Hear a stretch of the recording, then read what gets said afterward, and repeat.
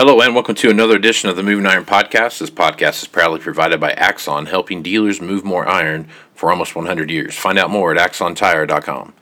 Axon was started almost 100 years ago out of a passion for keeping agriculture moving. It's that same passion that drives them today. With a vision for a better experience for both farmer and dealer, they set out to create a better way to move more iron. When you partner with Axon, you get immediate access to a full range of products and solutions designed to meet the complex needs of today's grower. Axon carries all major brands and sizes of tires, wheels, and tracks. From custom colors and sizes to fully customized wheels, you can have the solution for virtually any problem today's farmer is trying to solve. To find more or become an Axon dealer, please visit axontire.com. Moving iron in the 21st century. Hard-working people working hard for you and me. Moving iron time and time again. Through the years you'll find us here. Moving iron. Hello and welcome to Moving Iron Podcast 219. This edition of the Moving Iron Podcast is brought to you by Axon Tire, helping dealers move more iron for the past 100 years, and Tractor Zoom, delivering insights.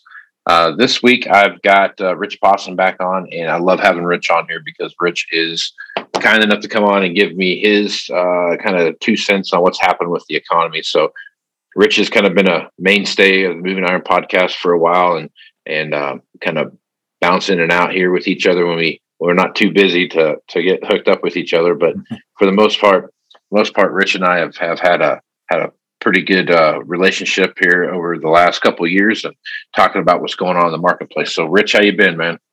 Good. And yourself? Not too bad, but it's been busy. And there's just a lot of irons in the fire right now for, I think, about anybody anywhere buying or selling anything right now. There's about a million different things going on, it feels like. Yeah, I've even added real estate brokering and investing. Well, I've always been an investor on and off in real estate, and so I've been running more than I'm used to. And I've been out there watching what people are paying, and it is unbelievable. I'm seeing rural homes where they have doubled their asking price, and it's just crazy. And it's amazing. Some people are paying these prices, but it also feels like maybe the buyer is saying, wait a minute here, I really should try a lower price. I mean, it's just amazing. The past 2 months, people would pay the asking price or more, and they wouldn't do home inspections. And we also work in farms, and the farms, nobody seems to use home inspections anyways. But the farms look pretty strong too. It's just. But I think, at least on that home sign, that was hotter than the farms. And it just feels like the buyers are starting to say, instead of chase. It was just this fear that someone was going to beat them. And it was a rightful fear. I mean, we just sold a home here last week. And if they didn't pay $5,000 more than the asking price, they would have missed it. Yeah. So, but that's, you see these surges at times, and I think it's going to calm down. Right. Yep. And then you take a look at the home cost. Building a home, unbelievable. I mean, some of these places running 60% more in cost. I think I've called a long-term top in lumber, and I've been in conversations with people working at some lumber mills locally, and they claim they got all the logs and all the lumber you want. It's just not moving or hasn't been moving. But I think that's going to break loose. Yeah. Well, I've seen the pictures of stuff out there with piles of lumber sticking up all around railheads and those kind of things. So, seems like there's a lot of that going on. But, Rich, you have a lot of good stuff going too, where you have a podcast. So talk about your podcast, where they can find that podcast, and what kind of information you're going to get. Sure. When they listen to your podcast. So the podcast, you can find it at criticalpoint.podbean.com. And the name of the show is Critical Point, and it really just offers signals and analysis for my models, some discussion. I don't have guests on it. It's really just a method of saying, hey, here's my opinion, but here's my model's opinion as well. Am I with it? Do I have something else to offer? And I primarily focus on the three major grains: corn, wheat, soybeans, and the stock market. But there's a very strong secondary forecast of the economy, dollar, gold, Bitcoin, interest rates, especially the interest rates these days, along with inflation. Do get into some climate forecasting where I'm looking for crop risk. So a lot of other things I throw in. Some of those things are free, but when it gets right down to signals in those primary markets, where I think I've had a track record that I've built now for 20 years, and I think it's an impressive one, well, then that's when I ask to be paid for it. And I think it's a very competitive price for something that gives you signals. And that's $27.99. And they can find it at criticalpoint.podbean.com. And if they ever want to chat with me, I'm at Rich_Posson on Twitter. So check that out. Yeah, good information too that it puts out. So check out all those places. My feeble mind understands what's going on there, so I'm sure everybody else's will too. So check out Rich's stuff. A lot of great information there. All right. The reason I wanted to have Rich on here is, we've heard all kinds of inflation talk, right? We've heard, you listen to the private sector people talk, inflation is going to engulf everything and it's going to be the worst day ever. Listen to the Fed, they're like, yeah, but it's not, this inflation thing, there's going to be inflation. But yeah, it's going to be that bad. And then, the week before that, they were like, I've never even heard of inflation, and we're not really I don't know what you guys are talking about. So there's been some kind of talking out of both sides of their mouth when it comes from direction we hear from the Fed. So, Rich, the biggest question that's kind of been kicking around in my mind a little bit, we kind of talked about this a little bit before we started recording, but when I look at the GDP numbers that the government's throwing around and these inflationary things that we see popping up and those kind of things, how much of that is a direct correlator back to, all right, so we've had this recessed economy, kind of a self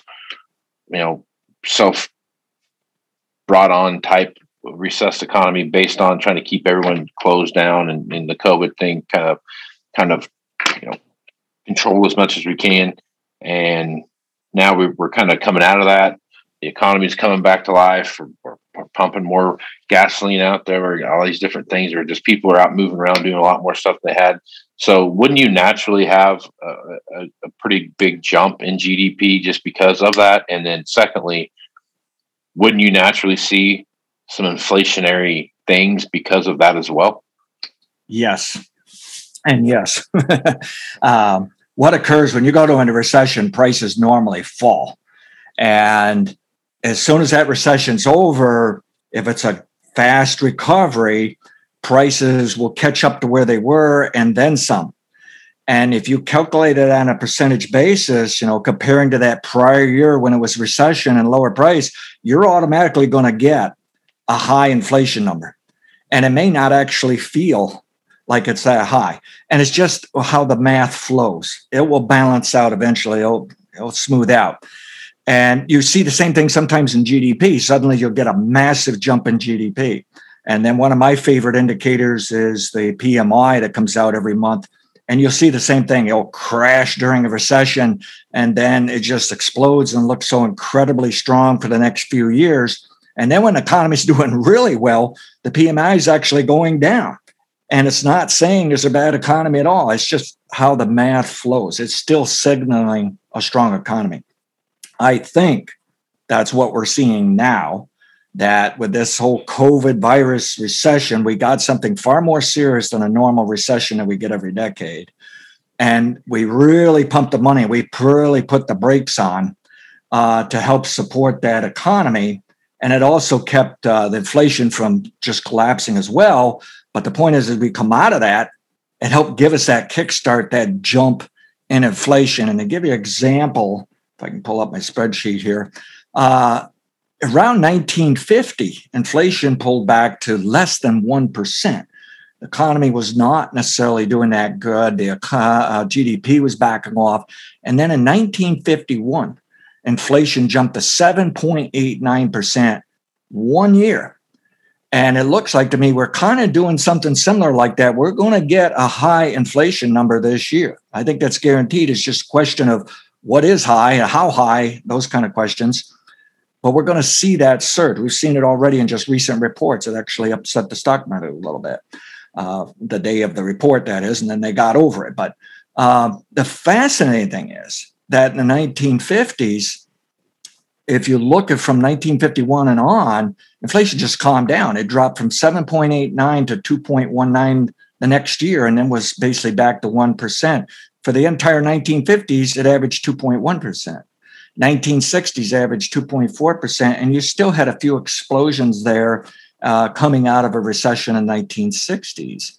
It wasn't until the 1970s that you see an entire decade average 7.1%. So inflation was just running hot, okay? Because if you think about it, if inflation is going to run like 2.5%, that means your prices are up like 25% or more within a decade. Well, my gosh, you then go to 1970s and you look at 7% inflation for an entire decade. I mean, prices more than doubled during that decade. And that's the pattern I want people to think about. There's such a thing called the inflation cycle. And the inflation cycle, in my opinion, if we looked at the most recent one, it ran as inflation from 1950s into 1970s. And then from about 1980 on into literally as of last year, we were in disinflation. That's the other side of that cycle in order to complete the circle, right? And so we've gone through that many years of disinflation, which is not necessarily lowering prices. It just means prices don't rise as fast as they did during the inflation cycle. But the thing is, inside of the inflation cycle and the inflation phase, you have what's called early inflation, then late inflation. Early inflation is the larger number of years during inflation, and it's generally good. People see their paychecks rising. They look at their stock account saying, hey, I'm making a little money there. They look over in their savings account saying, hey, my interest rate's rising a little bit. They look at their home saying, wow, that's going up as well. And they're rather happy. Over time, however, we kind of mess it all up, okay? We break the machine. And part of the reason is everybody starts hollering, well, I need a pay raise just because my grocery costs are going up. And so it's not linked to how we really should be doing business in the economy. And we get into late inflation that can lead to runaway inflation, and that's bad. That's what occurred in the 1970s. So my guess is we're just starting this cycle. I don't think we're on a situation here that's leading us into late inflation right now. I mean, it just does not make economic sense at this point. So yes, there's a reason people are scared right now of high inflation this year because it's large, it's been fast. But my guess is things are going to calm down during the rest of this decade. We're probably not going as low inflation as what we've seen in recent years, but it's not going to be this runaway inflation. I think that's next decade. It might even wait to the following. But I'm willing to say this time around, the cycle will be a little shorter. So we may see that late inflation next decade where that could get out of hand. But right today, I'm viewing this as rather constructive, but it's different than what we've been used to over the last 20 to 40 years here.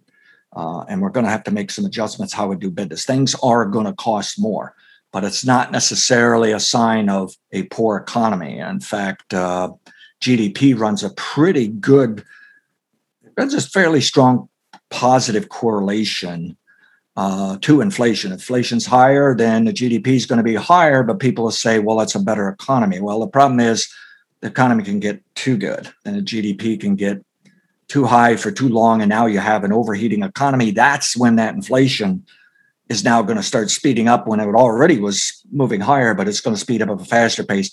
Now you got a problem. And I don't see that for a while yet. I think the Fed has been thinking, they used the term transitory inflation in recent months. And that says that they think, sure, you're going to get scared. You're going to see an explosion of inflation. It's just going to back off. Now they're saying a little less of that. And the reason is they just want to acknowledge that we're in that phase that's strong. I think if we could speak to them privately in their office, they'd say it's going to be transitory. This will back off and we're going to be all right. All right. So when you look at you talked about, the next decade, you thought there could be some runaway inflation and those kind of things. What are some of the indicators that we should be looking for when we start looking at that, that inflationary kind of boom that you're talking about? As far as like getting into a runaway phase, or just what we think? Yeah, I think what you would have to consider is inflation stays 3 to 4, 5, 6% for like 3 or 4 years straight, consecutive years. Then that's too long. That's too long of a trend. And you're also going to see the bankers or anybody loaning money to anybody is going to be rapidly raising interest rates. But to have a spike in inflation this year, we are seeing it, and there's more to come.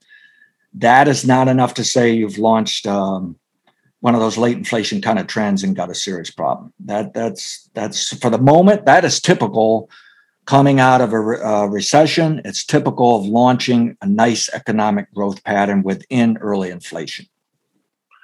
Okay, so usually with inflation, we start talking about interest rate costs, and any in the agricultural business, most of the guys that are out buying equipment right now have a very fond memory of what inflation was like in the 1980s. So, and interest rates on top of that. So as we come through this kind of inflationary kind of ramp up coming out of this recession that we're in, what are your thoughts about the Fed raising the interest rates from 0 to 1 or 2%?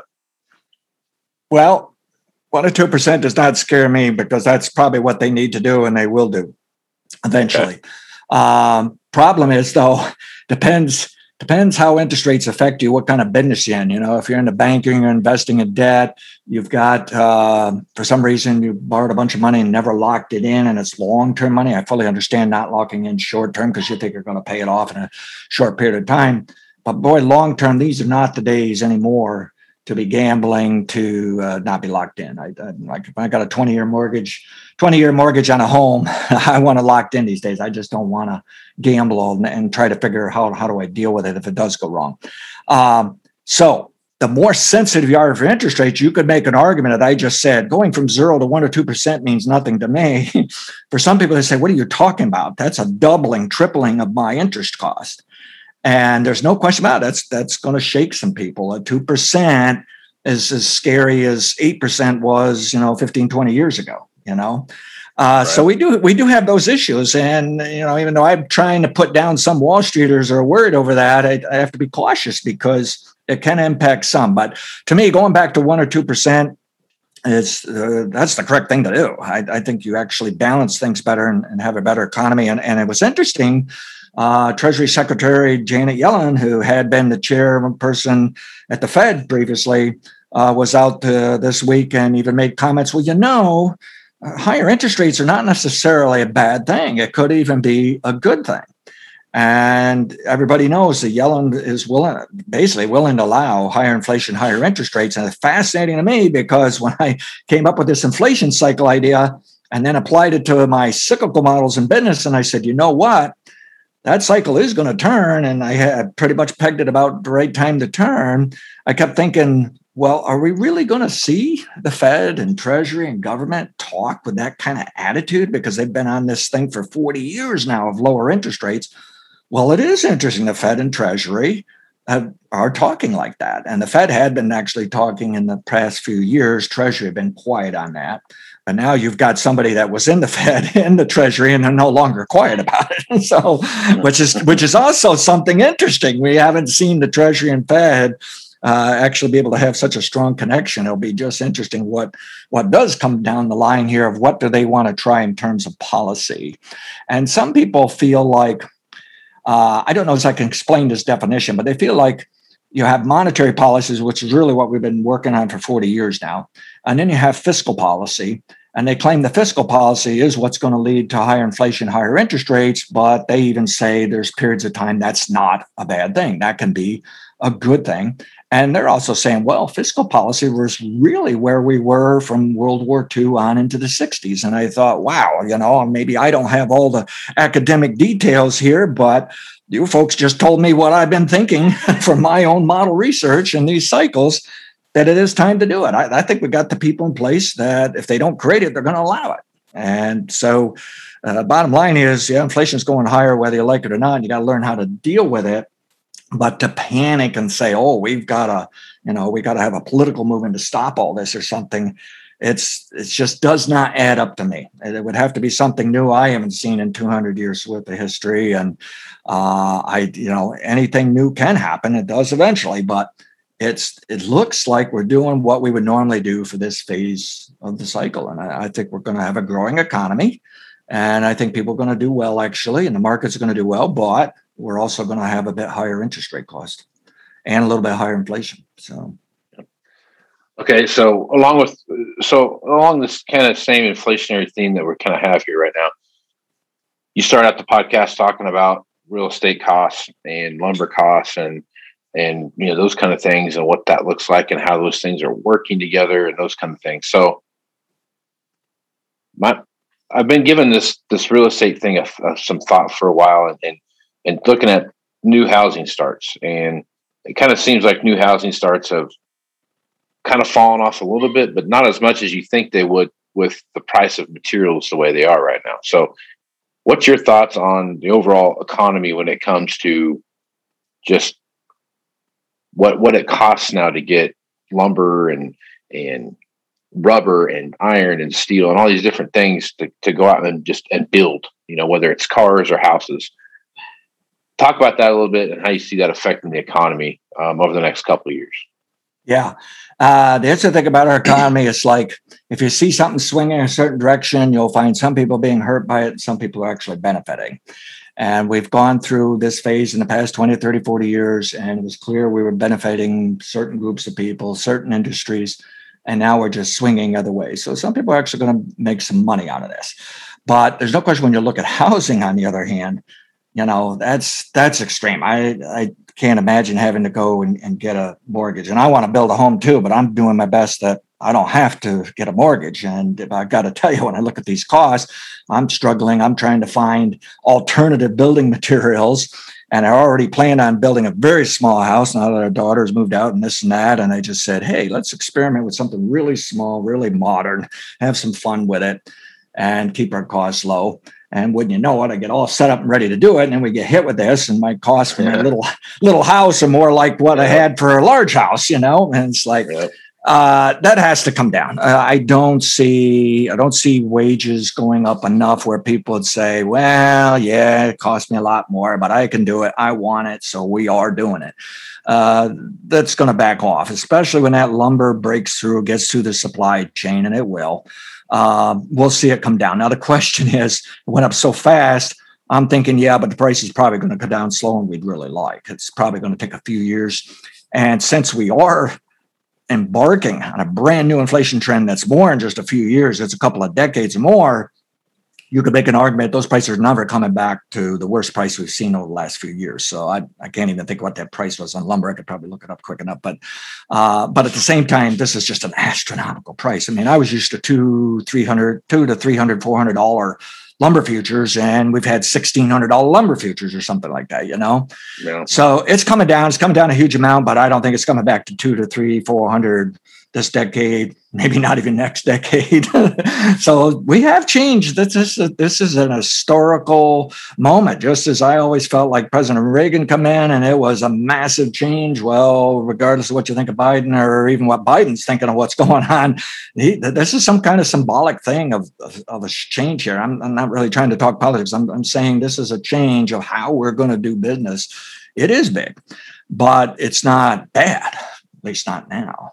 But these high price things that are bad, they are going to correct. It's amazing how quickly we can buy supply and commodities these days. And that's why I want to caution some commodity people who think, well, these prices got to go up for a very long time because this inflation is here. There was so much money printed. Well, someone over at Bloomberg even had a nice article out. I forget, it's a different site they use. Wasn't their main site. But it was well done. It showed charts of basically you raise prices really high in the grain markets. It's fascinating how quickly you buy large supplies. And so I say, hey, inflation, I say lumber's peaking this year. Okay. And I think maybe copper is peak, but copper, I'm not really that negative over the next few years. There's a whole global scenario there where they might not be able to find enough copper fast enough. And the lumber, however, I think that can be down a huge amount by next year, and I'm hoping so because I want to build my house. So I may learn I have to build a cave in a hill somewhere, but a sod house maybe. But to me, I've made the long-term call. It's my second call. I admit to it that it took me a second shot to get it, but I think I got it. And if I'm wrong, well, I'll retool it. But I think we're very close. We'll see lumber back off next year quite a bit. Maybe copper. I also think all these commodities are basically topping out this year. I am bullish into sugar. I own some sugar. I've owned it since last year. Trying to hold on to next year, but I'm looking at some of these other commodities saying, you know what? I think the highest price will be seen this year, and they're coming down. So I think the commodity portion of inflation is going to be will have backed off by next year. Now the key is, can it somehow stay up until the start of next year, then come down, or does it start down this year? And I think it's starting this year. I think we're about there. We got to get through this whole summer for the grains, obviously, and see how the weather impacted and this and that. But later this year on to next year, I'm quite confident grains are coming down. Cattle could be a bit different. It doesn't have to synchronize, and I don't study the livestock as much as I used to. By the way, I'll tell you a little story. I've had someone that I've worked with for over 10 years now in markets, and they're in the hog business, they're in grains, this and that. And even though I don't study the hogs so much, I did a little work for him, custom work, and we both agreed that part of this inflation isn't just all the money printing. It isn't just trying to get out of this recession. It isn't just normal economics and then this super cycle inflation. At least for this year, you've also got the people that are back to work. They don't have to wear the mask. They don't have to stay home. And they want to party, Casey. They want to go. They want to go places. The barbecue grill is gonna go like never before, I think. And the keg, and people are just going to go, and that's going to help boost the economy. I think the economies do very well, but it is also going to keep those prices up there, and it's going to help keep the inflation up there. But I think next year is the year that's going to be the key where we should see things settle down. So let's say this year inflation comes in 4, 5, 6, maybe even as high as 7%, like it did in 1951.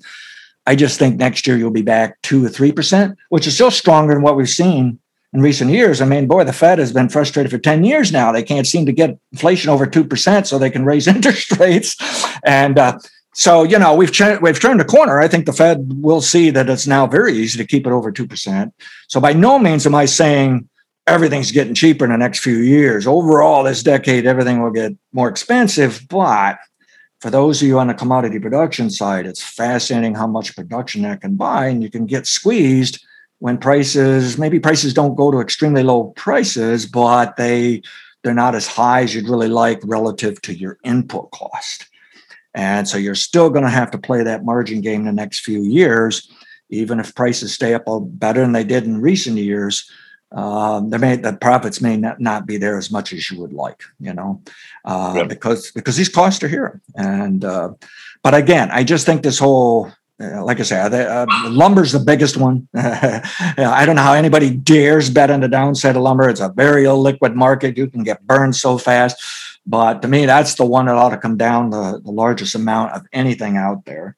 And I believe it will. And somehow that's going to trickle all the way down to Lowe's and Home Depot when you go pick up your 2x4s to stud out your house.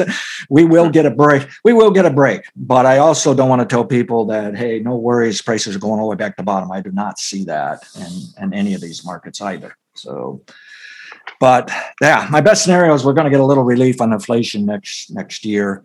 This is not a runaway thing where it's just super strong inflation for several years. Right.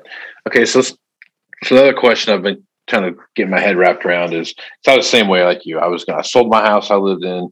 I got to a rental house, started going down the path of building my house, and all of a sudden our budget was the front door basically at that point. So it was, as you take a look at these houses and these inflated costs that we're seeing, which, in some cases, the typical, what used to cost you $350,000 to build now costs you, $650,000 or $700,000 to build.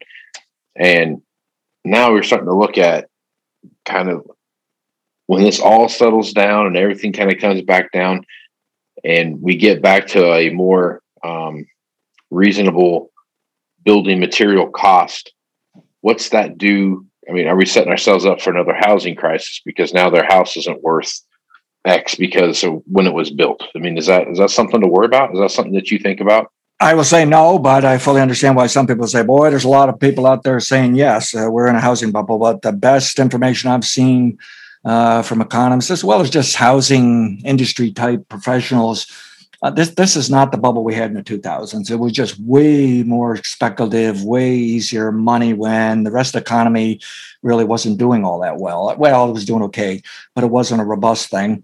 And so that was a special situation back in the 2000s for that real estate bubble. And I certainly lived through it. I mean, I watched my home double and triple and nothing flat. And then I said, what am I going to do? Because I really want to live here. And if I live here, it'll probably come all the way back down. And it did. Okay. And I remember a Florida lot right on the Gulf Coast. A relative asked me to take a look at it. And my gosh, we looked at the history and that thing went from like $30,000 to $300,000 and back to $30,000. And she bought it. So that was crazy times. This time around, you may see locations within the country where these homes back off quite a bit. Old homes, maybe home builders say, okay, I can now build this cheaper for you. But I don't see any massive crash there. In fact, I'll tell you that, and this is a tricky part when here I am working real estate, and it reminds me so much of, I think, 1998 when my wife and I bought our first home or something like that. And prices surged just like what we're seeing now. I said, what are we doing? I said, I know, because we got a recession coming in 3 or 4 years. Everything's going to fall back. But we had missed out on like 5 homes in a row trying for them. And I said, boy, if we want one, we just got to get serious, pay up for it, get it done. We did that.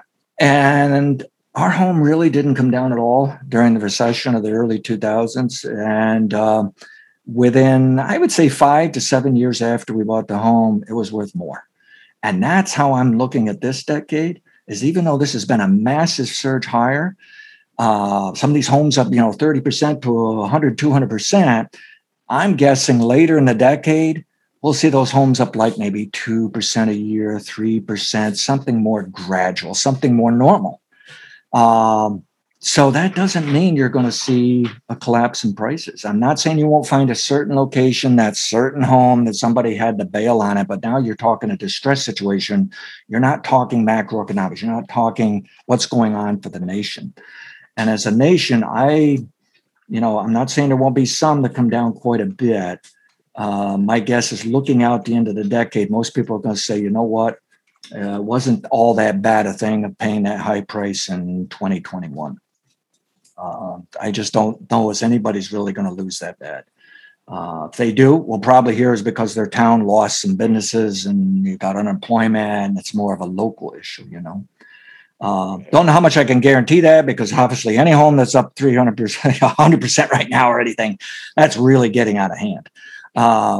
But for some of these homes, like building a new home at 60%, well, it's going to back off some, but over time, they'll edge higher later in the decade.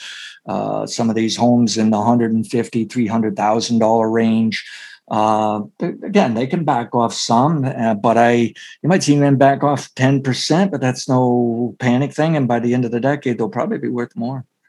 And I must say, looking out the next decade, I think homes over 400,000 probably are going to have a more difficult time to sell just because of the higher mortgage cost. Whereas the people under 400,000 might be better. Now, when I say that 400,000, I'm talking average places around the U.S. Obviously, if you're in San Francisco, you can't even find a house under $1 million, so that's a different ball game. But Right.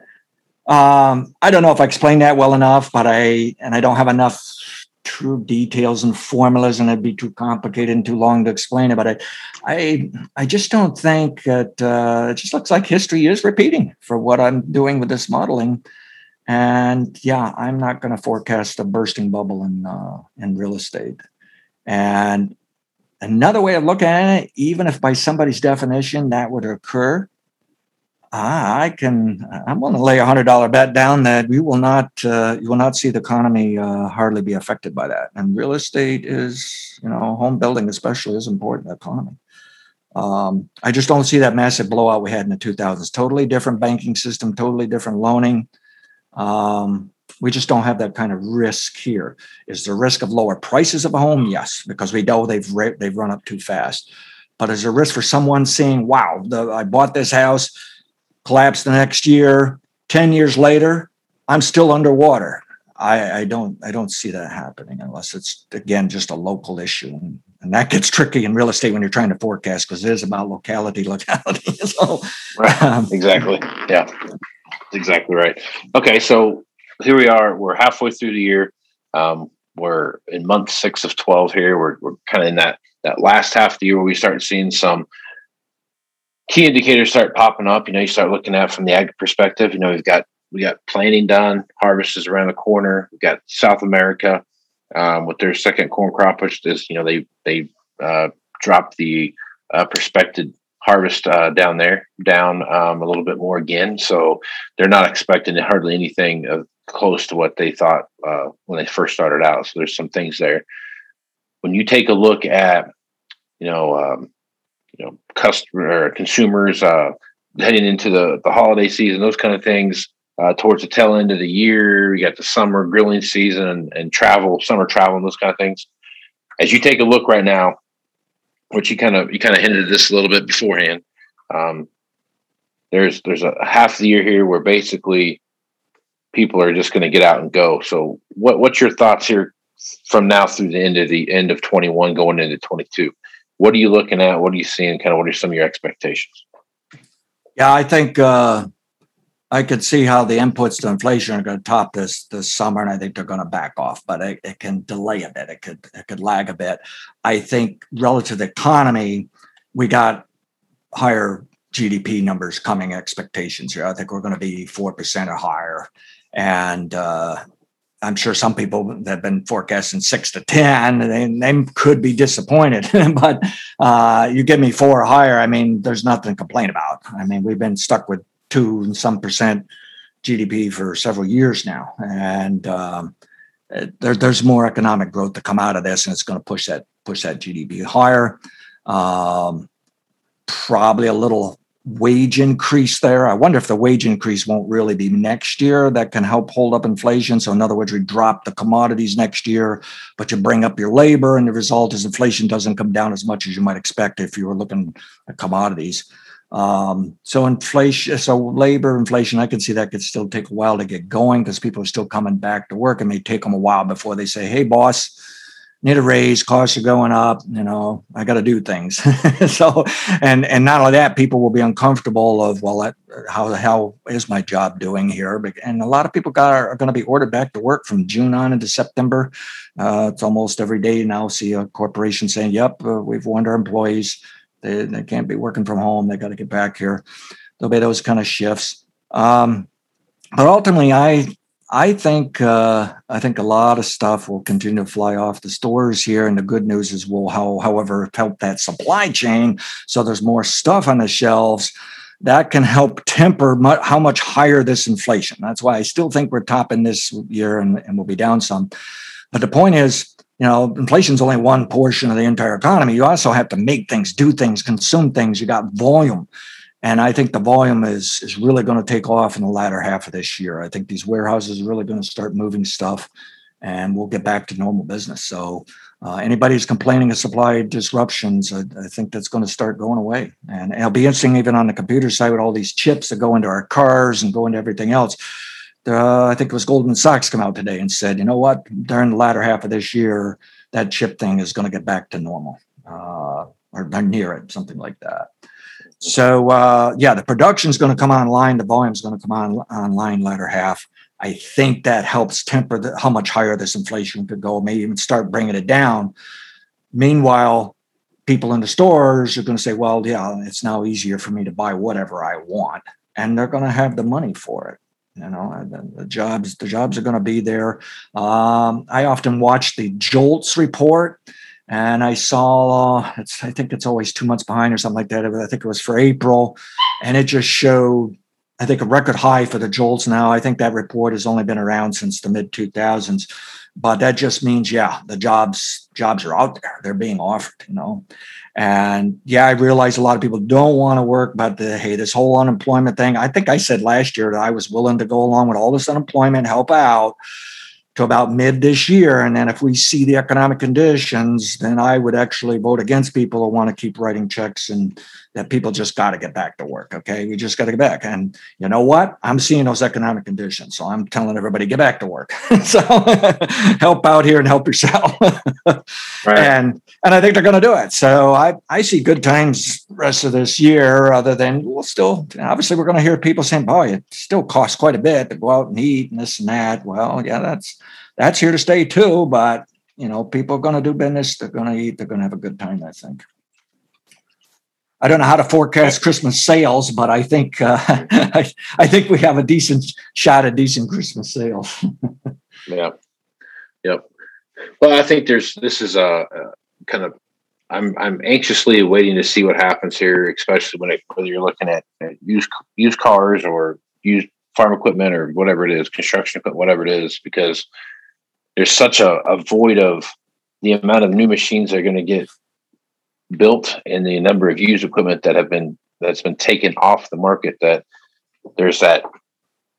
How long is it going to take to rebuild that used inventory of equipment, whether it's farm equipment, construction equipment, or used vehicles or something like that, to where there's not this feeding frenzy, type of mentality that if I want to get it, whatever it is, I got to go out and get it now. And if I can't get a new one, I'm going to get that used one over there that's got, low miles or low hours or whatever. So I guess as you take a look at that heavier equipment side and those more expensive things out in the marketplace where these chips have made such an impact on what's going on, what's your thoughts about that sector of the economy?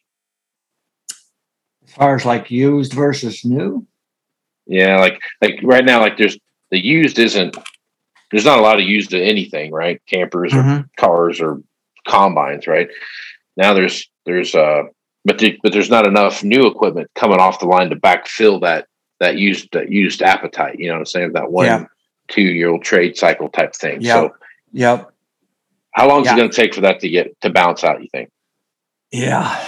Like I say, I think we're going to make a real good effort on rebuilding everything here the next 6 months. But maybe in agriculture, on some of the machinery stuff, well, I would gamble by the first quarter of next year, you'll be back to normal. Gotcha. That makes sense.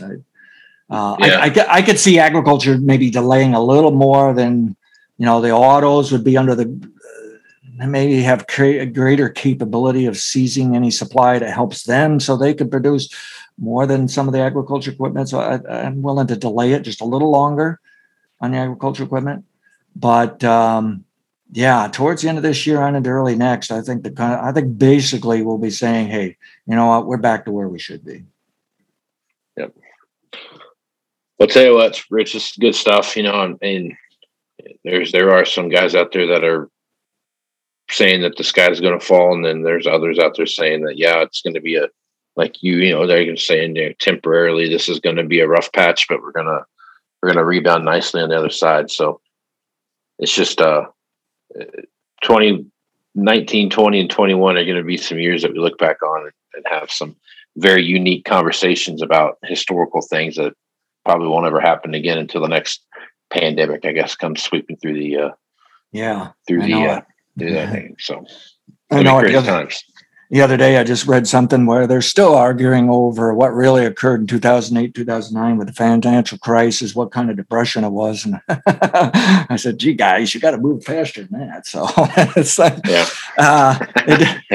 it does take time. And that's why we need these discussions. So we're always learning and moving forward. But it's like I say, I fully understand some of the talk out there that scares us all. But the more I love to study history, I don't view myself as a historian. I might not even pass a story test because I'm always summarizing everything. It's that was good, that was bad. That's really what I want from history. And then I look for patterns. Okay, well, that occurred for that generation. What was the other generation that occurred? And the way we are right now, yes, inflation is, I would say it's waking up, and it's going to be around for a couple of decades where, it's been gone for 40 years really. And so it's back, but this is not like the 1970s where we say, oh my gosh, it's just every year, everything is so expensive. Big surge this year. But I think next year we'll see. We'll still see. Let's put it this way: let's say we get 5-7% inflation this year. All right. Next year, let's say it's 2 to 3. Ooh, big pullback. But what's that really saying? It's saying prices went up 2 to 3% more than they on top of the prices this year. So prices still went up. It's just inflation backed off. But the point is, at least you calm down, and that's what I'm trying to tell people. Get calmed down, and especially on the commodity production side. I don't want people thinking, well, hey, if I got $8 corn this year, I'll have $9 corn next year, and I'll have $10 corn the following year. Well, from the 1970s, I'd say, you know what? Maybe you got a chance. You look back 1950s, 1960s, no, you don't have a chance because the production is going to be there. And the only way to create it is you have a crop problem for 4 years in a row. Well, that's not inflation. That's a crop problem. Totally different scenario.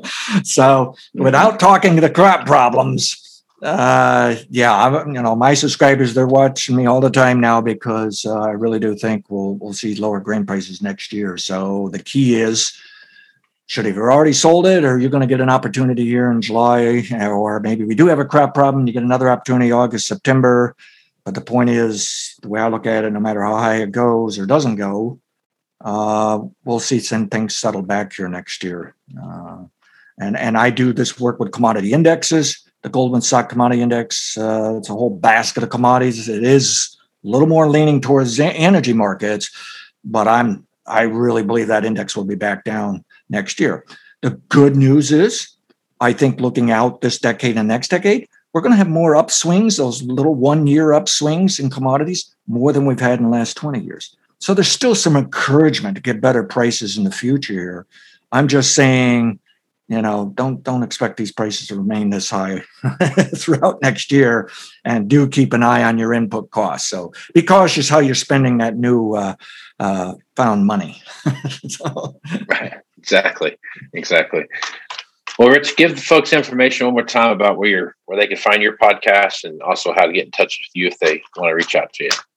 Yeah, so you want to go to criticalpoint.podbean.com.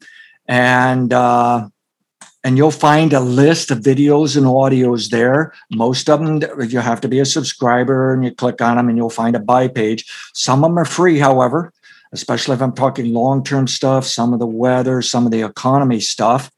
And then if you want to chat with me, you could go to Twitter at Rich_Posson, Posson. Give me a direct message. Follow me on some of my tweets, because I also give some free ideas, as well as let people know something new just showed up on my site, and to take a look at it. And it's more than audio. You will get some videos where you could see some of the stuff I'm talking about, and it really makes a big difference. People say, oh my gosh, this is how markets work. So come on board. Right on. Well, good stuff as usual, Rich. Thanks for making time for us to get connected. I know we've both been playing hit or miss here for the last couple of months, trying to get connected when we both had the time to do that. So thanks for being on the podcast again, man. All right. Thank you. All right. Well, I'm Casey Seymour with Moving Iron Podcast. Make sure you check me out on Facebook, Twitter, and Instagram. That's where you're going to find the latest editions of the Moving Iron Podcast. Also, any blogs that I've got posted will show up there as well. Go to movingironllc.com for the complete library of the Moving Iron Podcast, all the blog posts I have, and also all the information for the Moving Iron Summit coming up here in Nashville, Tennessee. That's going to be September 15th through the 17th. So all the information that you need for that will be up in the navigation bar. Just click on Moving Iron Summit. You'll see all the agendas for who's going to be there speaker-wise, how to book rooms, all the how to register for the meeting, those kind of things. So make sure you check that out. Also, want to bring everybody's attention to a new podcast that I found. A couple friends of mine, Adam Werner and Greg Zerlini, both guys that I know down in Georgia, and they've got a dealership down there. And basically, it's called Agish, and it's a great podcast. They had me as a guest on there, and I highly encourage everybody to go check that out. It's kind of what's going on from their point of view, and kind of what they see happening in the marketplace. So it's well worth your time. Give it a good listen. Again, go to Agish. It's out there on iTunes and about anywhere else you can find it. They got a Facebook page as well. So check that out there at Agish, or go to agish.com, and you're going to get a great listen there, guys. It's a pretty uplifting, fun paced podcast about what's going on in the ag marketplace. You want to check that out, do that as well. So with that, I am Casey Seymour with Rich Posson. Let's give me some iron, folks. Out. You want to have a meaningful competitive advantage to help sell more equipment. Whether you represent the sales, parts, or management department of an implement dealership, there's a surprising amount of complexity when it comes to tire, wheel, and track technology. Let Axon worry about that so you can get back to supporting your customers. Axon has leveraged years of experience to create a streamlined process that gives you a proven path to help today's grower and sell more equipment. The roots of their organization go back almost 100 years to the invention of the rubber tractor tire. Supporting agriculture is the number one driver of Axon, from product development through sales and service. To find more or become an Axon dealer, head over to axontire.com. Moving higher in the 21st century. Hard-working people working hard for you and me. Moving higher, time and time again. Through the years you'll find us here. Moving